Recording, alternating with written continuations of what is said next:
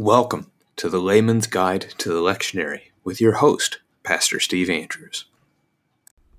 The church this weekend celebrates the third Sunday after Pentecost, and we will be looking at the Old Testament reading from Ezekiel chapter 17, verses 22 to 24. The epistle text is from 2 Corinthians, it's chapter 5, verses 1 through 10, and optionally, verses 11 through 17. So some of your congregations will have those, some won't. And then the gospel text is going to be from Mark chapter 4, verses 26 to 34. There is no chapter 26. Don't try to go that far in the book. All right, so we're going to jump in, the Old Testament reading from Ezekiel to get us started. And really, in order to know this one, you got to do some backwards research on the text. So I'm going to go ahead, I've got my Bible open here to Ezekiel chapter 17. The whole chapter, in and of itself, is a prophecy. We get the last 3 verses of the chapter, which take this prophecy and point to Jesus. Which is good, right? But the rest of the chapter is the context. I think what I'm going to do is I'm just going to read for you the first 21 verses of Ezekiel chapter 17. And I don't think I have to unpack them very much because God does himself in the text. The word of Yahweh came to me, Son of man, propound a riddle and speak a parable to the house of Israel. Say, thus says the Lord Yahweh, a great eagle with great wings and long pinions, rich in plumage of many colors, came to Lebanon and took the top of the cedar. He broke off the topmost of its young twigs and carried it to a land of trade and set it in a city of merchants. And then he took of the seed of the land and planted it in fertile soil. He placed it beside abundant waters. He set it like a willow twig, and it sprouted and became a low spreading vine, and its branches turned toward him, and its roots remained where it stood. So it became a vine and produced branches and put out boughs.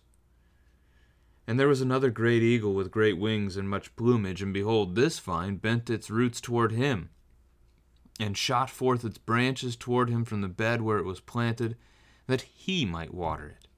It had been planted on good soil by abundant waters, that it might produce branches and bear fruit and become a noble vine. Say, thus says the Lord Yahweh, will it thrive?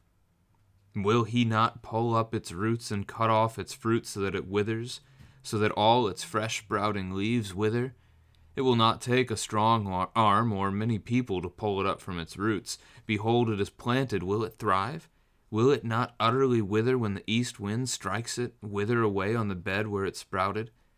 Then the word of Yahweh came to me, say now to the rebellious house, do you not know what these things mean? Tell them, behold, the king of Babylon came to Jerusalem and took her king and her princes and brought them to Babylon. And he took one of the royal offspring and made a covenant with him, putting him under the oath, the chief men of the land he had taken away, that the kingdom might be humble, and not lift itself up, and keep his covenant that it might stand. But he rebelled against him by sending his ambassadors to Egypt, that they might give him horses and a large army. Will he thrive? Can one escape who does such things? Can he break the covenant and escape? As I live, declares the Lord Yahweh, surely in the place where the king dwells who made him king, whose oath he despised and whose covenant with him he broke, in Babylon he shall die.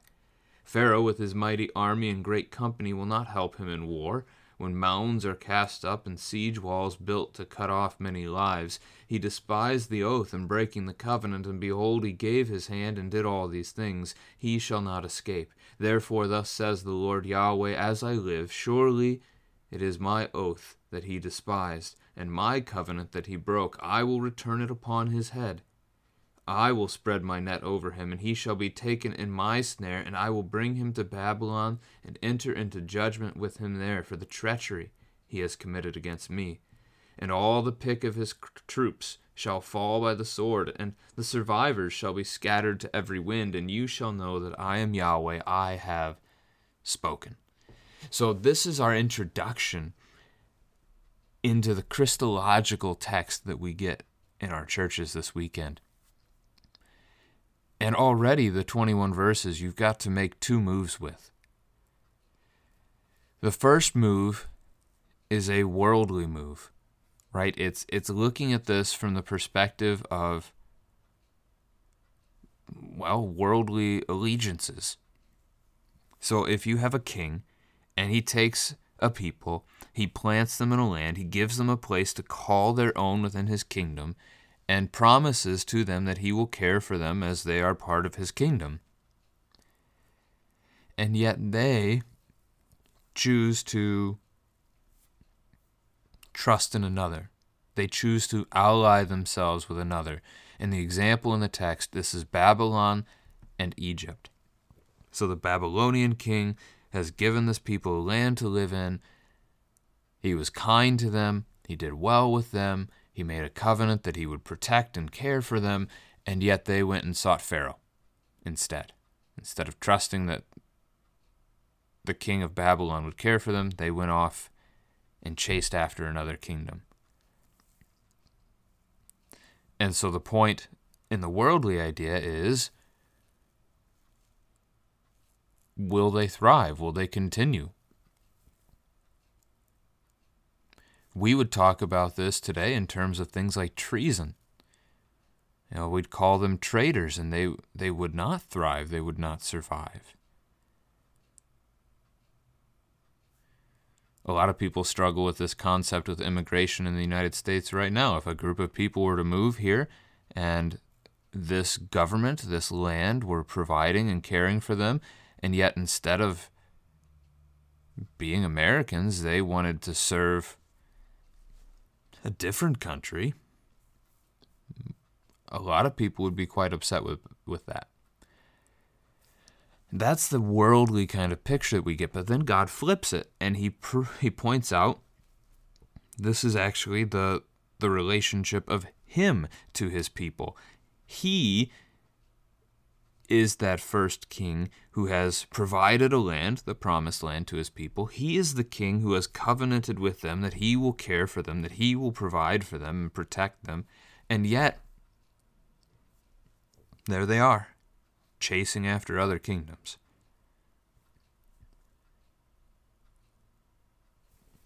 And so even though Babylon is actually the good example in the parable, Babylon is the very nation that God will use against his people of Judah for their unfaithfulness. The very nation that will bring about the withering of Judah. This is the background. This is what we had to unpack a little bit before we can actually understand what's happening in the text that we have. Thus says the Lord Yahweh. So this is verse 22 through 24, our text for the weekend. Thus says the Lord Yahweh, I myself will take a sprig from the lofty top of the cedar and will set it out. I will break off from the topmost of its young twigs a tender one, and I myself will plant it on a high and lofty mountain. On the mountain height of Israel will I plant it, that it may bear branches and produce fruit and become a noble cedar. And under it will dwell every kind of bird. In the shade of its branches birds of every sort will nest. And all the trees of the field shall know that I am Yahweh. I bring low the high tree, and I make high the low tree. Dry up the green tree, and make the dry tree flourish. I am Yahweh. I have spoken, and I will do it.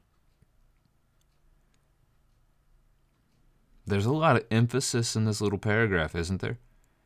Thus says the Lord Yahweh. Thus says the Lord is really the formula of speech for a prophet of God. I myself, that's an emphatic use of the reflexive pronoun, doubling down. Instead of just saying, I will make a sprig, I myself will. I will set it out. I will break it off. I myself will plant it. I will plant it.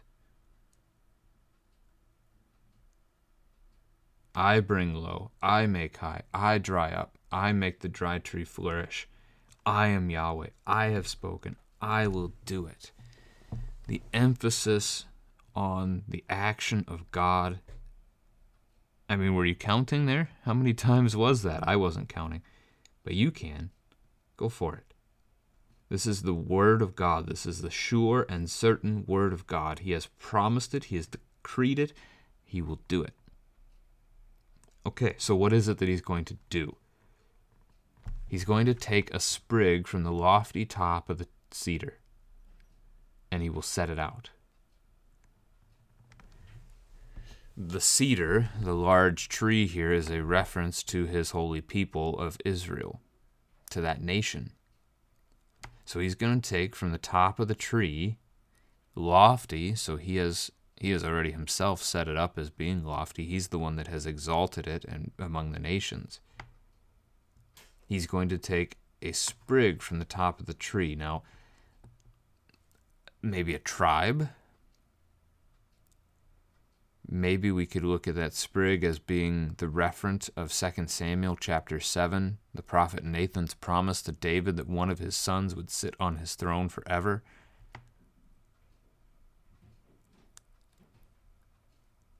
In that case, instead of a tribe, maybe we're looking at it as a kingly lineage. God will set it out. He will set it apart. He will make it holy. And then he will break off from the topmost of its young twigs. And this is going to be a reference to a Messiah. This is the king that comes at the end of that line of kings to sit on that throne of Israel. I myself will plant it on a high and lofty mountain, as a reference to Jerusalem. And honestly, we can push that reference even further, right? So Jesus planted, we might talk about his incarnation and his birth. So the incarnation doesn't happen on a high and lofty mountain of Jerusalem. I don't know how high up Nazareth might be. But Jesus taking on flesh occurs, the conception of Jesus, roughly around the time that Gabriel makes that announcement to Mary and then to Joseph, before they've traveled south. Now, we think of the Christmas narrative, and that happens in Bethlehem, which is close to Jerusalem, and itself would have been fairly elevated.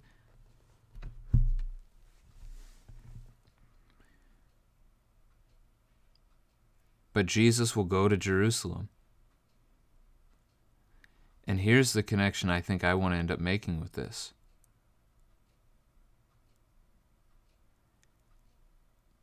The cross. So Jerusalem is that high point. You know, you build your capital city, which the nation of Israel did, on high ground, on the highest ground you can, and make it fortifiable, easily defendable, as attackers have to fight uphill. Jesus is crucified just outside the city gates of Jerusalem, just outside the wall of the city. So you're still on that mountaintop, you're still on that high hill, and then you're talking about being lifted up even higher above the ground upon the cross. However high the cross stood, I don't know the height of Jesus' cross. I'm not sure anyone does, other than God himself.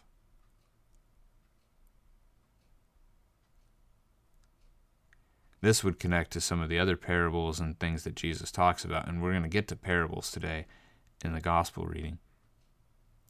But unless a grain of wheat dies, it doesn't yield anything, it doesn't produce. But if it dies, then it produces.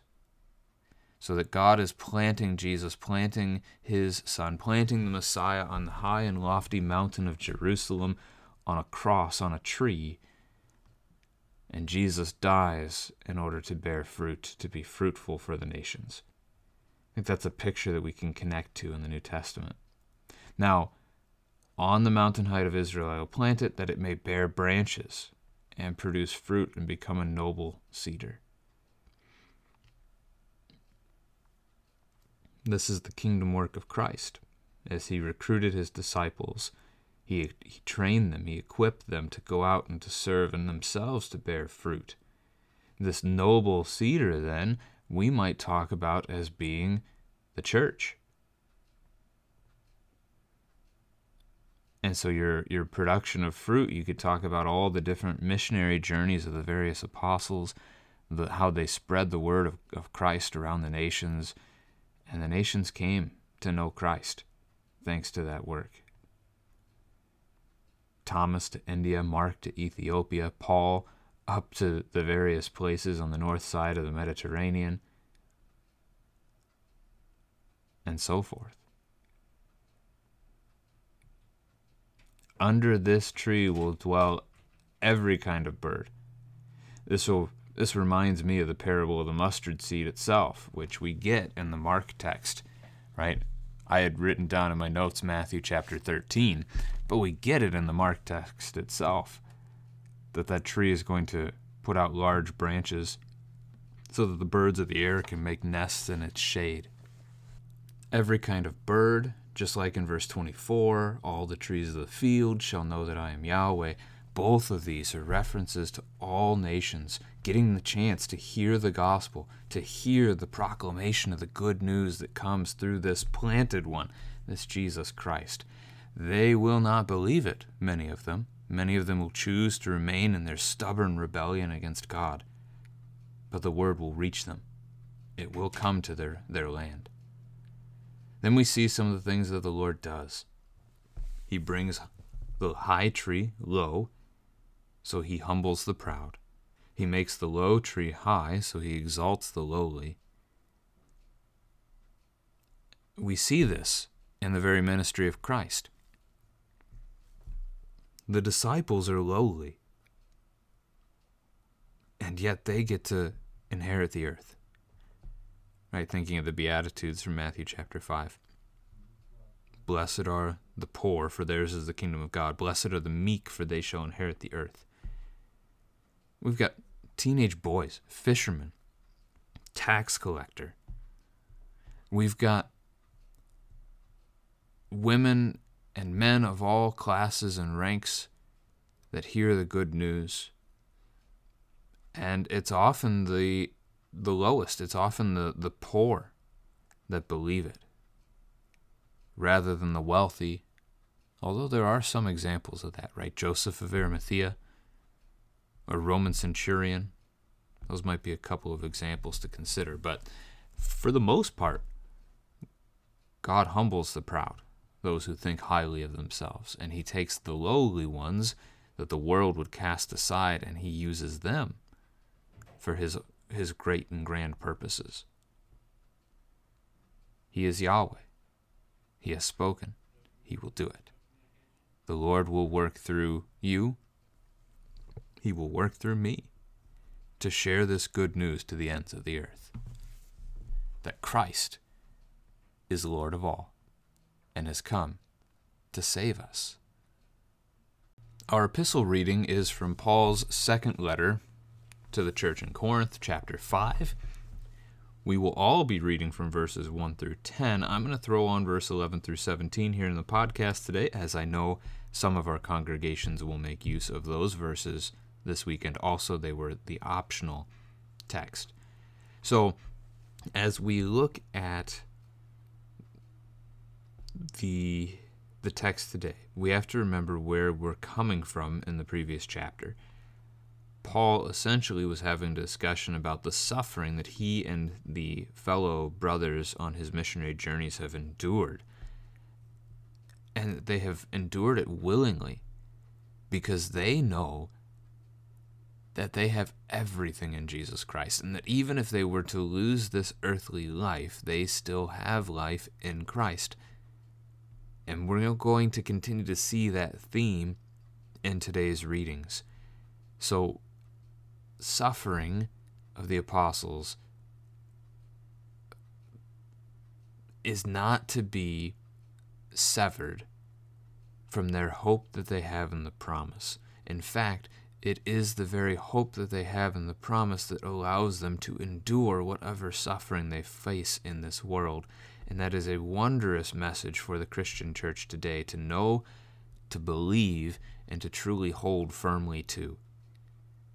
It is your hope in the resurrection that Jesus Christ gives to us that allows you to endure whatever you face in this world, because you know the best is yet to come. You know it. It's yours, and it's in Christ that you have it. So the first paragraph, verses 1 through 5, "For we know that if the tent that is our earthly home is destroyed, we have a building from God, a house not made with hands, eternal in the heavens. For in this tent we groan, longing to put on our heavenly dwelling, if, indeed, by putting it on we may not be found naked. For while we are still in this tent we groan, being burdened, not that we would be unclothed, but that we would be further clothed, so that what is mortal may be swallowed up by life. He who has prepared us for this very thing is God, who has given us the Spirit as a guarantee." Verse 1 ended our text together last weekend. So we've already looked at this, but let's review it real quick.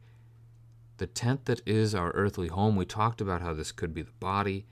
It could be our physical house that you actually live in. It could be the earth itself. And you can see different layers of this verse as you look at it from each of those perspectives. But we have a building from God, not made with hands, that's eternal in the heavens.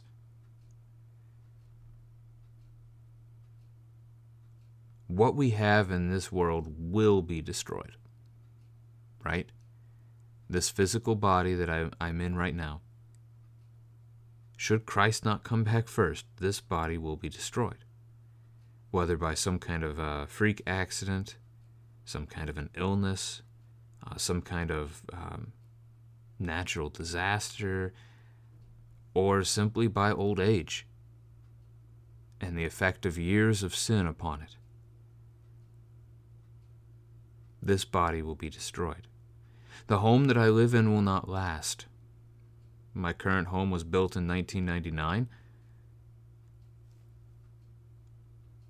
What's it got, 50 years? 80? 100? Do they really build them like they used to? How long will it endure? Again, should it not get torn down first by a tornado or a fire or some other kind of disaster? Or violence, should the culture turn against the church? And then the idea of this earth in general, right? We know this earth is perishing. We've got a whole wave of people in our culture around us telling us that we're killing it. I think that's a little prideful to think that man can destroy the creation of God, when God himself has admitted he still cares for it, right? But nonetheless, we do know the earth is perishing. We do know that we have broken creation, and we know that God is going to give us a new heaven and a new earth. So again, you can look at it from any of those layers. All of these things are fading. They're all passing away. And when they do, not if, when they do, we have a dwelling, a building from God, a house not made with hands, eternal in the heavens. God will raise this body, restored, renewed, glorious, immortal. We don't know what that looks like, but it's a promise he has given, and he will do it, to connect to the end of the Ezekiel text there. Jesus said he was preparing a house for us in this paradise. We have no idea what that looks like. If we'll have a literal roof over our head in paradise, certainly remains to be seen. But God is preparing a place for us there, and he's preparing the new heaven and the new earth. So whichever layer you want to take a crack at verse 1 with, I think they all fit. I told you last week I lean away from the idea of the body simply because earlier in chapter 4, Paul had called the body jars of clay, and it would seem like a quick turnaround to use a different analogy for the body and call it a tent. So I leaned towards taking it as the world in which we live. But again, I think it's beneficial to be able to see all three layers. So as we come to the rest of this paragraph then, in this tent we groan. Again, the body, the home, the earth itself. We groan while we're here, longing to put on our heavenly dwelling. And I want to pause on that one. Do we actually long for our heavenly dwelling? I know many of our elderly do. Many of the times when I visit nursing homes to visit the sick and to visit the shut-ins, they are wondering why they're still here. What's the point of all of this? Why can't they just die and be with God? I hear that a lot.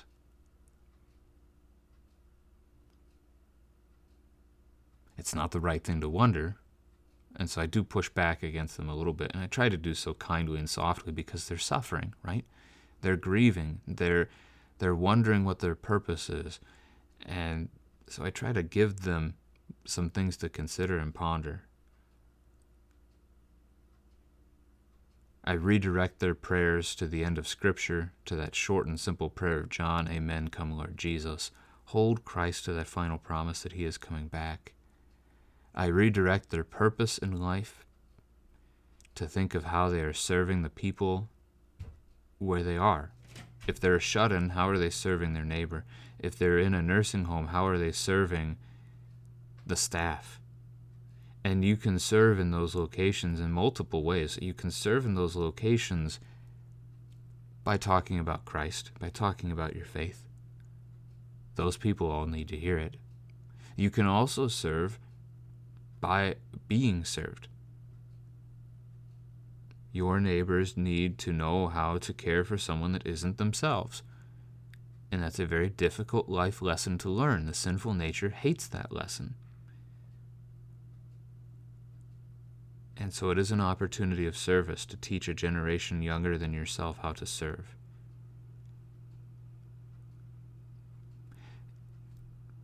But for the rest of us, do we long to put on our heavenly dwelling? Or are we so caught up in this life? Are we so caught up in the comforts of this world, or maybe the stresses of this world, that we're not even looking for it? I think that's the greater danger for the Christian today in our age, much like it was in the Church of Corinth. They struggled. Paul had to write 1 Corinthians 15 to them. I go back and read that when they were struggling to believe that the resurrection of Jesus actually happened. If this faith is only for this life now, we are to be pitied above all people, is the kind of response Paul gives them. There is a resurrection. There is a heavenly dwelling. There is something yet to come. So while we are here, we groan because we realize that we are stuck in a broken and sinful world. We're stuck in the midst of our own sinful nature, and we want out. We want to be with God. We want to be in paradise. We want to see the beauty of all that he has promised to us. We want to no longer be found naked. That is, stuck in our shame, stuck in our guilt. Adam and Eve did not recognize that they were naked until after their sin. And after they sinned, they looked down. But prior to their sin, they looked at the world around them. Prior to their sin, they cared for creation. They cared for one another. They did not care for themselves. Adam did not care for Adam. Eve did not care for Eve. And then after sin, they only started to think about themselves. The sinful nature turns us inward. It focuses our attention on me, me, me, me, me, me, me, me, me.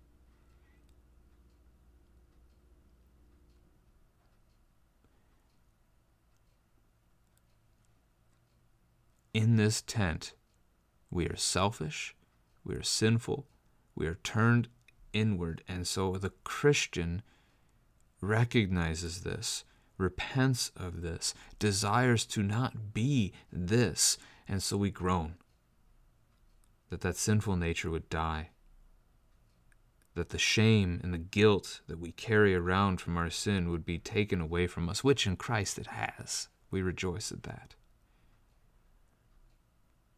But while we are still in this tent, we continue groaning. We continue to be burdened by the weight of our sin, because we sin daily. We sin much daily. And we groan not that we would be unclothed, not that we would be made naked, but that we would be clothed further by Christ's righteousness, is one of the ways Paul writes about it. Another way to think about it is the robe given to the martyrs in Revelation chapter 7. They have made their robes white in the blood of the Lamb,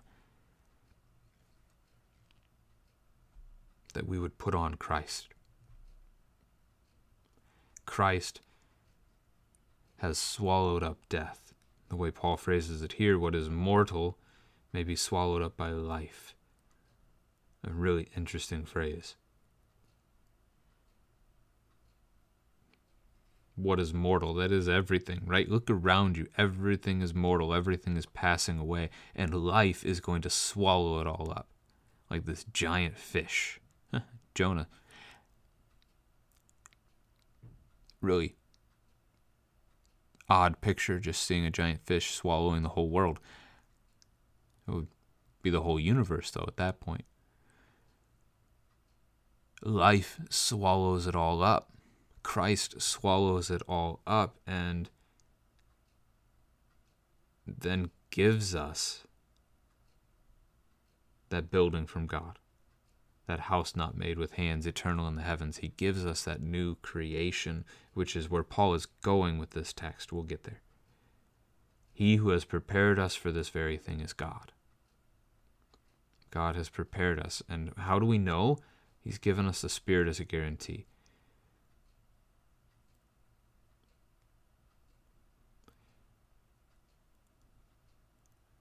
Collateral might be a way to think of that last phrase. It doesn't quite get there. The analogy falls short.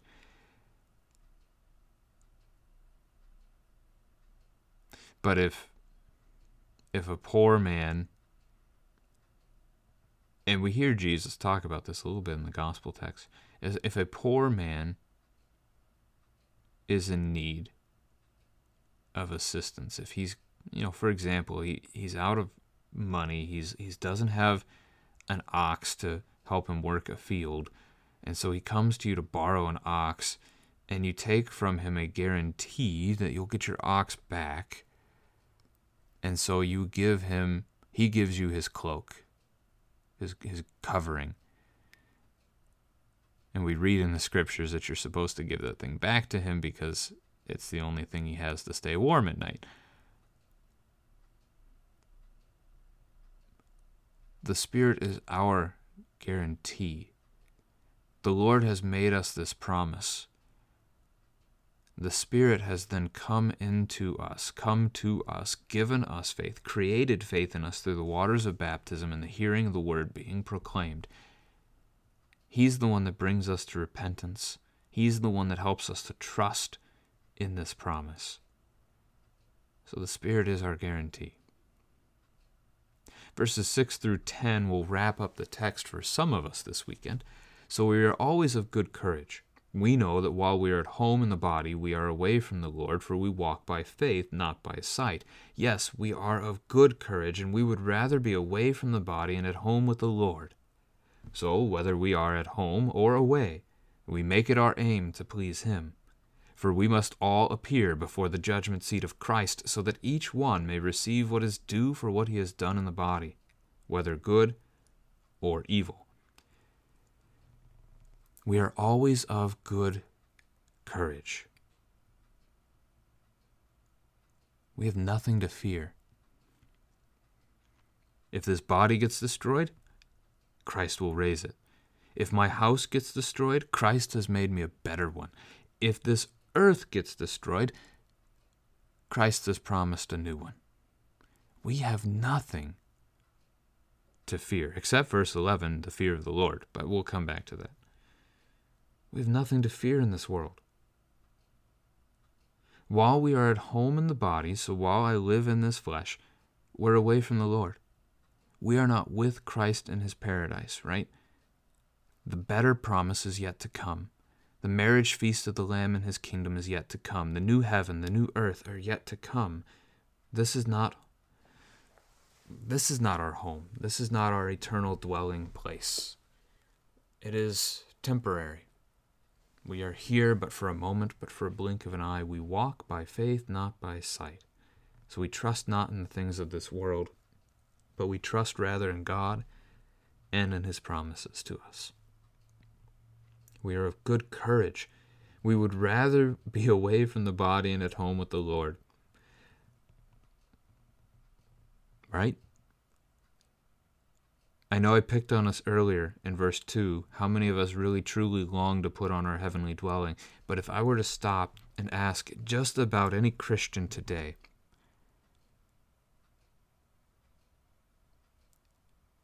if you had a choice to be with Christ in paradise or to stay here, which would you choose? I mean, just about any one of us would say to be with Christ in paradise, because it is better than this place by far.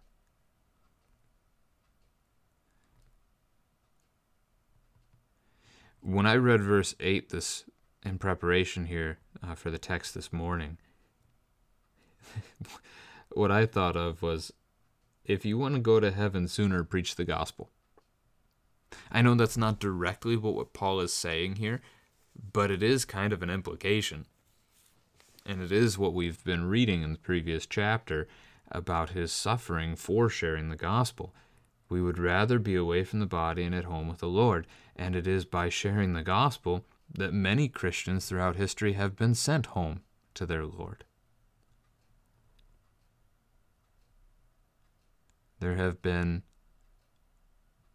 many martyrs of the Christian faith, and the estimates that come out today tell us that there were more martyred Christians in the last century than in the previous 19 centuries combined, which is incredible to consider, knowing just how much the Christian church has been hated and persecuted over time throughout different locations in this world, sometimes by those who even claim to be Christian themselves. So many, many Christians have experienced this.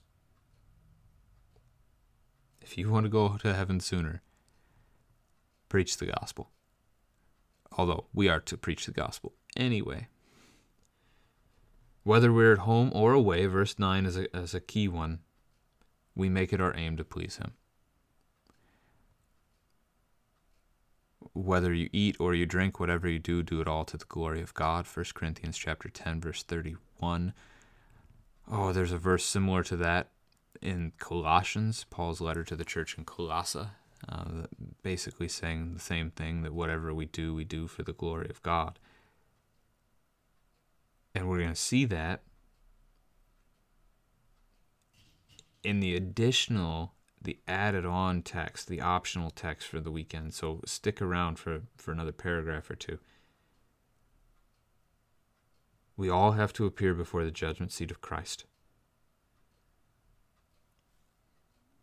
Every one of us will stand before that throne, and we will receive what is due for what we have done in the body, whether good or evil.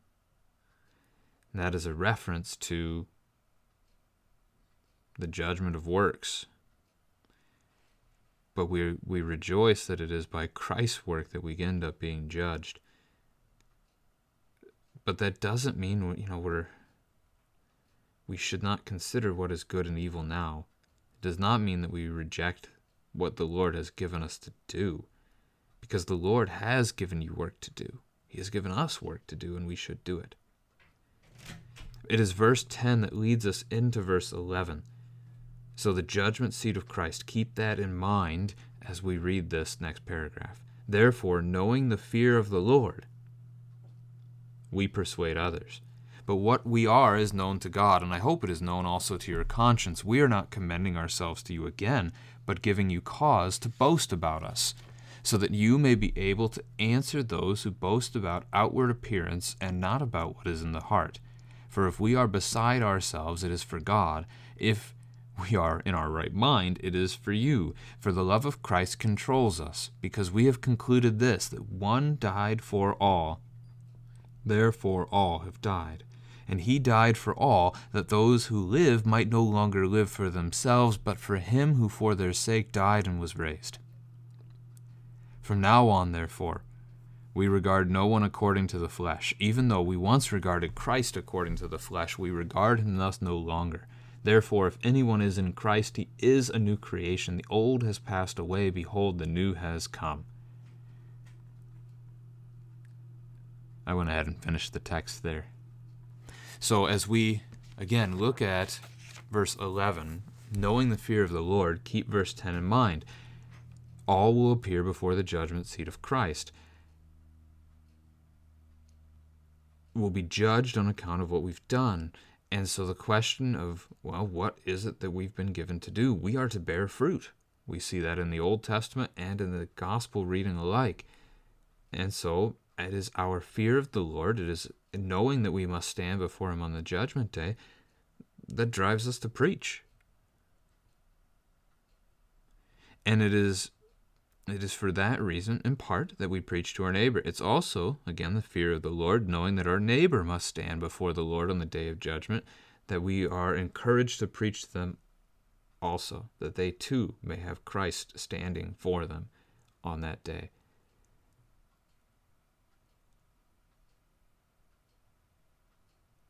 As Christians, we know that Christ forgives our sins. And so even the evil that we've done, and we've all done much evil, even that evil is forgiven. And we get to hear God speak to us on the day of judgment and say, well done, good and faithful servant. You have been faithful over a little, I will set you over much. Come into the joy of your master, from the parable of the talents in Matthew. But just because we know that Christ forgives us doesn't mean we should live this life as though we can do whatever we want. We were bought for a price, as Paul told them in 1 Corinthians chapter 6. We're his. He's given us work to do. We're part of his family. We should do it.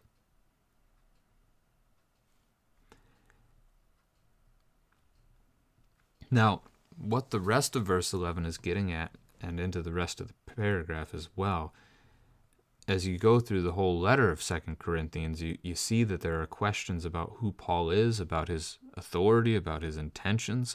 There was a group among them called that Paul sarcastically calls the super apostles, that essentially claimed he was weak, and that when he was actually there physically present with the people, he was really kind of a nobody, and there was no reason to listen to him.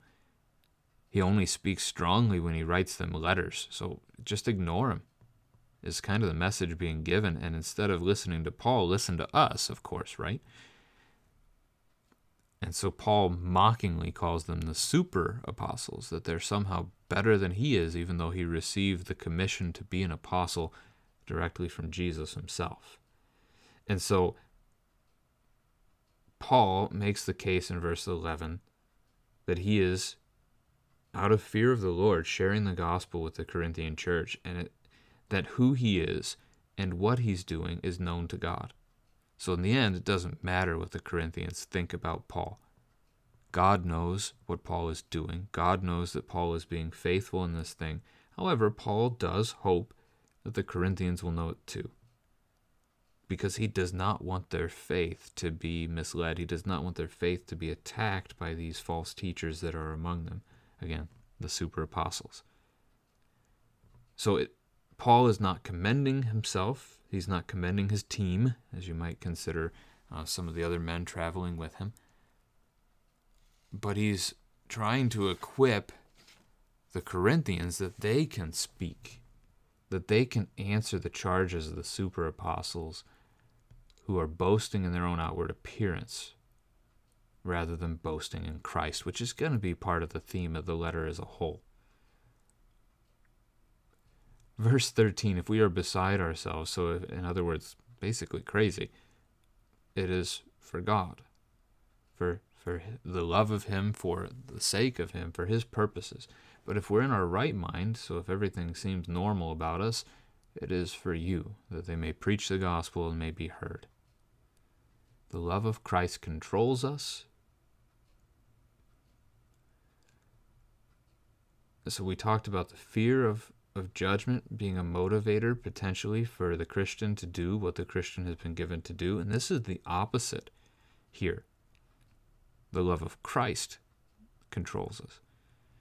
So this is the idea that many Christians and many Lutherans tend to say today, is that it is the gospel that motivates. So you see that here too. It is Christ's love for us that ends up guiding us to do what we do.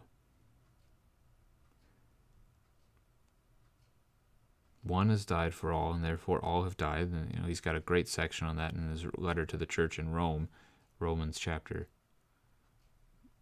5 and 6, that region. Verse 15 is the one I was alluding to earlier. He died for all, that those who live might no longer live for themselves, but for him who for their sake died and was raised. Jesus died so that we no longer live for ourselves.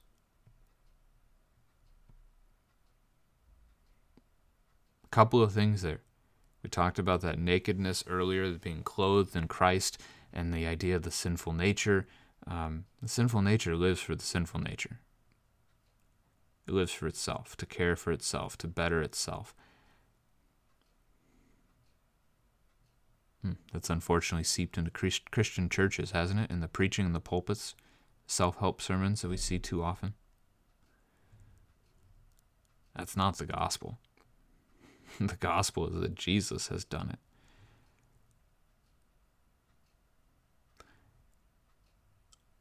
Christ died to destroy that. Christ died to forgive us of our sins, to take away that sinful nature from us, which is happening, right? It's a now and not yet. We are being restored. In that process right now, God is restoring us to himself forever. That those who live might no longer live for themselves.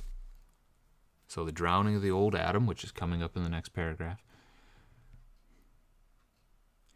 The other way to look at this, though, is the charge of what we actually do in daily life. We are no longer to live for ourselves. Christ died for us. We're his.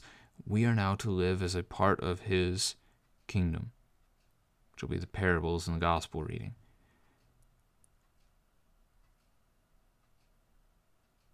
That's a struggle.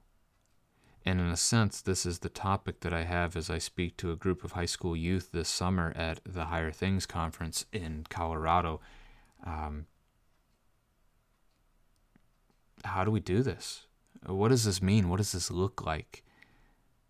The gospel clearly calls us that we should be holy, that we should be set apart. We're a holy nation, a royal priesthood. We are to no longer live for ourselves. We are to die to self in order that we might live. We're not to be of the world. What does this look like? What does this mean for us? So I'm digging into that a lot here in the next couple of months. I guess the next month, as I prepare for that opportunity to share the good news that comes in Christ. We no longer live for me. You no longer live for you. We live for Jesus. And that means bearing fruit. It means sharing the gospel. It means loving God and loving our neighbor. Verse 16 and 17 we've already read here. We regard no one according to the flesh, according to the old Adam, the sinful nature. Christians, that's a challenge, right? especially as how hooked into politics most Christians are in this land, we regard no one according to the flesh. When you see your political opponent, whoever doesn't agree with whatever you think about politics, you are not to look at them as the sinner that they are. You are to look at them as a creature that God has created, as a creature that God loves and cares for, as a creature that God wants to save, and so you go to them and share that good news. It doesn't matter how evil you think they are. Drive that thought from your mind and go share Christ with them. That's the call. The next part's a little tricky. Don't hear Paul here saying that Christ no longer has an earthly body. So even though we once regarded Christ according to the flesh, we regard him thus no longer. I mean, I think we can look at this in two other ways, other than, again, saying that Jesus has no body. That would not be true. Paul does not argue that in the rest of his writings. Again, see 1 Corinthians 15. Christ has indeed been raised from the dead. When he appeared to the brothers, they saw the wounds in his flesh, and then he ascended bodily up into heaven. So instead, a couple other ways to look at this idea. Even though we once regarded Christ according to the flesh, the one would be to focus on the we idea. We regarded Christ according to the flesh. That would be our flesh. We looked at Christ through our sinful nature. We failed to see him for who he is. And that's really the second thing too, right? We didn't realize who he is. We regarded Christ according to the flesh, and so on the first hand, you could look at this as saying that it is through our sinfulness that we saw Christ, and so we did not believe. The flip side is, you could say it's because Christ was in a physical body, we saw him and we didn't recognize that he was both God and man, that some people just saw him and saw another man and they refused to believe. But we regard him thus no longer. There is no doubt in the Christian today about who Christ is. He is risen, he is ascended, he is reigning over heaven and earth, all creation. He gives to us his body and blood to partake of as his people for the forgiveness of sins. We know who Christ is. And so on verse 17, this is one that's pretty well known, I think. Therefore, if anyone is in Christ, he is a new creation. The old has passed away. Behold, the new has come. The old Adam has been drowned, and we are now new in Christ. The new Adam is in us. Adam, made from the dirt, Adam of Genesis 1 and 2, is the first Adam. Jesus is the second Adam, as Paul will sometimes write. If we're in Christ, we're a new creation. We're a new creation that is being renewed day by day in word and sacrament. We are a new creation that is being built up by Christ himself, by the work of the Holy Spirit in us. And that on the last day, it's going to be a sight to behold. Although we won't really behold it because we'll be too busy looking at Christ. Because all glory be to Jesus. Our gospel text for the weekend is from Mark chapter 4. It's verses 26 through 34. Up until this point, Jesus has already started speaking in parables, which is, well, Mark's gospel is shorter and he moves through things quicker. So he gets to the parables quicker than the other gospel writers do. Now, in this very chapter, we're going to have the purpose of the parables told to us. But before we get to that, in last week's text, which is, I think, the first parable in the book of Mark, what we see is the idea of Satan or the kingdom or the house that's divided against itself. And that gets us started. Now, Jesus is going to begin chapter 4 here with the parable of the sower. Then he describes the reason for parables, and then he's going to give the parable of the lamp under a basket, the seed growing, and the mustard seed. We get the seed growing, the mustard seed as our text for this weekend. So let's go ahead and quickly go back to chapter 4, verses 10 through 12, to see why Jesus says he speaks in parables.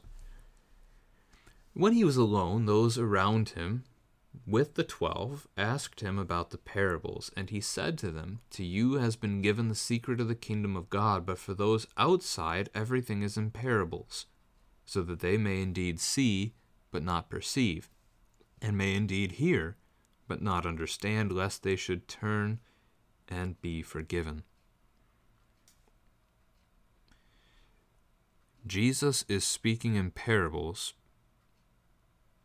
so that some, those to whom it has been given to hear and believe, will indeed hear and believe, but that others will not understand.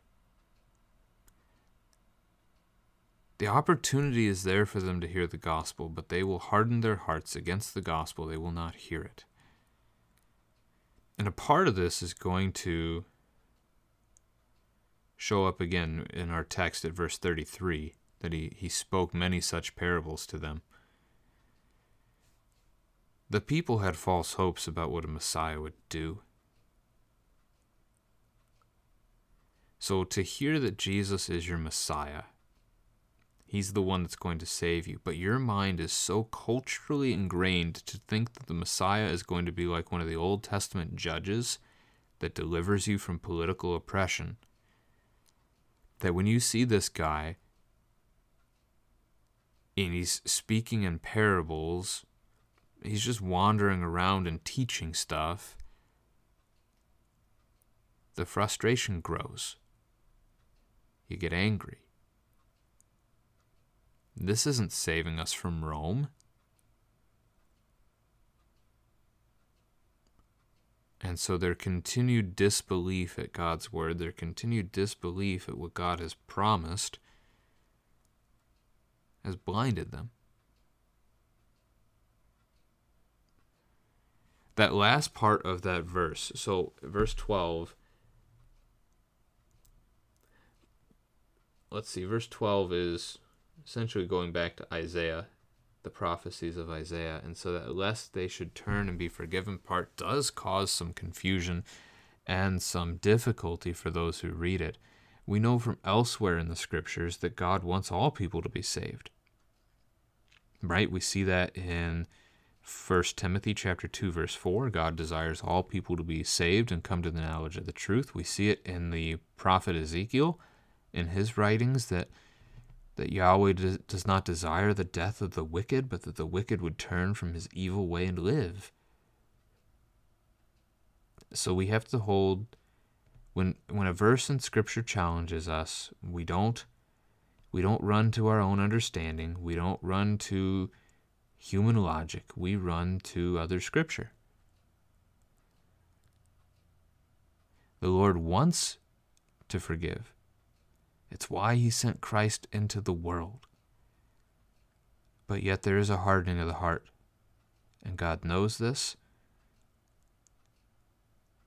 And God gives us so many chances, but after a while finally does give us over to the desires of our sinful hearts. All right, let's go ahead and dig in today to the gospel reading. Verses 26 to 29 to start us out. And he said, "The kingdom of God is as if a man should scatter seed on the ground. He sleeps and rises night and day, and the seed sprouts and grows, he knows not how. The earth produces by itself, first the blade, then the ear, then the full grain in the ear. But when the grain is ripe, at once he puts in the sickle, because the harvest has come."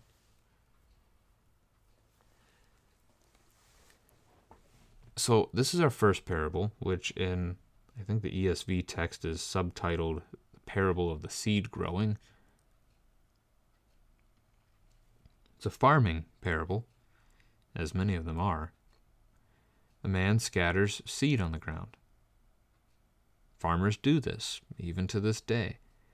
At night, he goes to bed. He rises in the morning. He does this again and again, and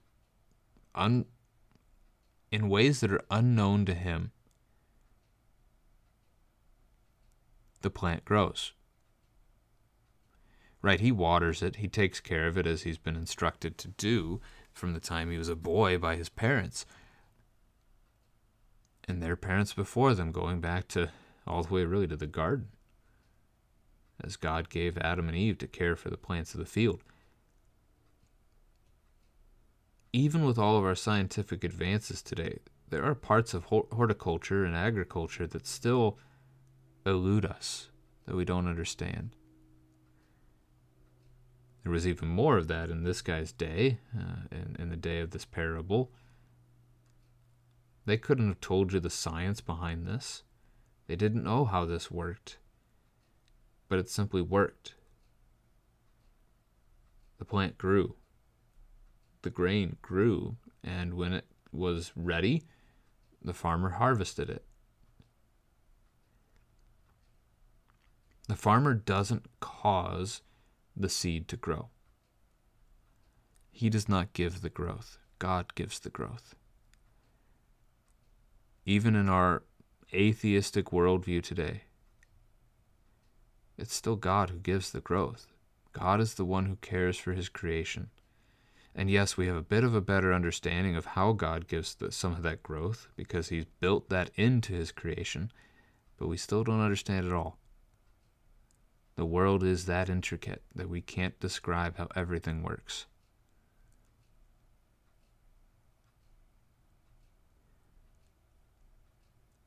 The interpretation of this parable would be the idea that the preacher is the farmer, and the seed that he plants is the gospel, the good news of Jesus Christ.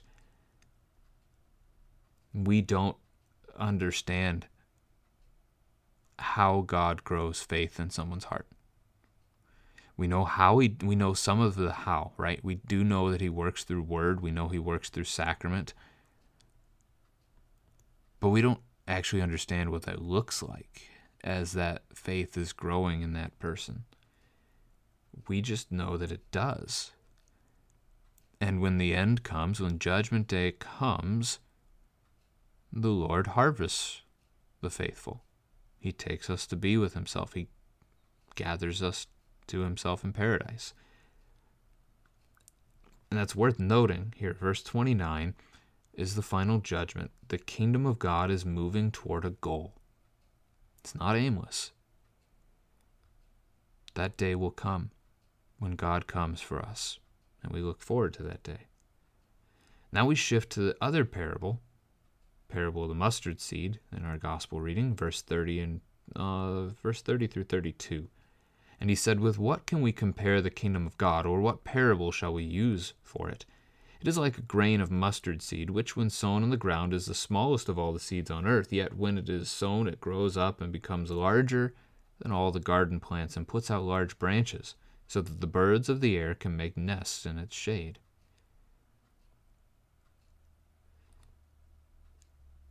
So the kingdom of God it's from an unlikely source. You wouldn't expect planting a small seed in the ground to get a large tree. My wife just got some pumpkin seeds, and for this, I forget what it's called, but for this larger pumpkin, the seed was sizable. It was no small seed.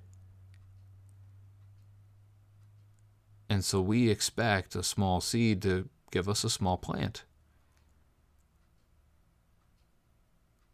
You could look at this as the birth of the Savior, right? What was expected? The humble origins of the Messiah.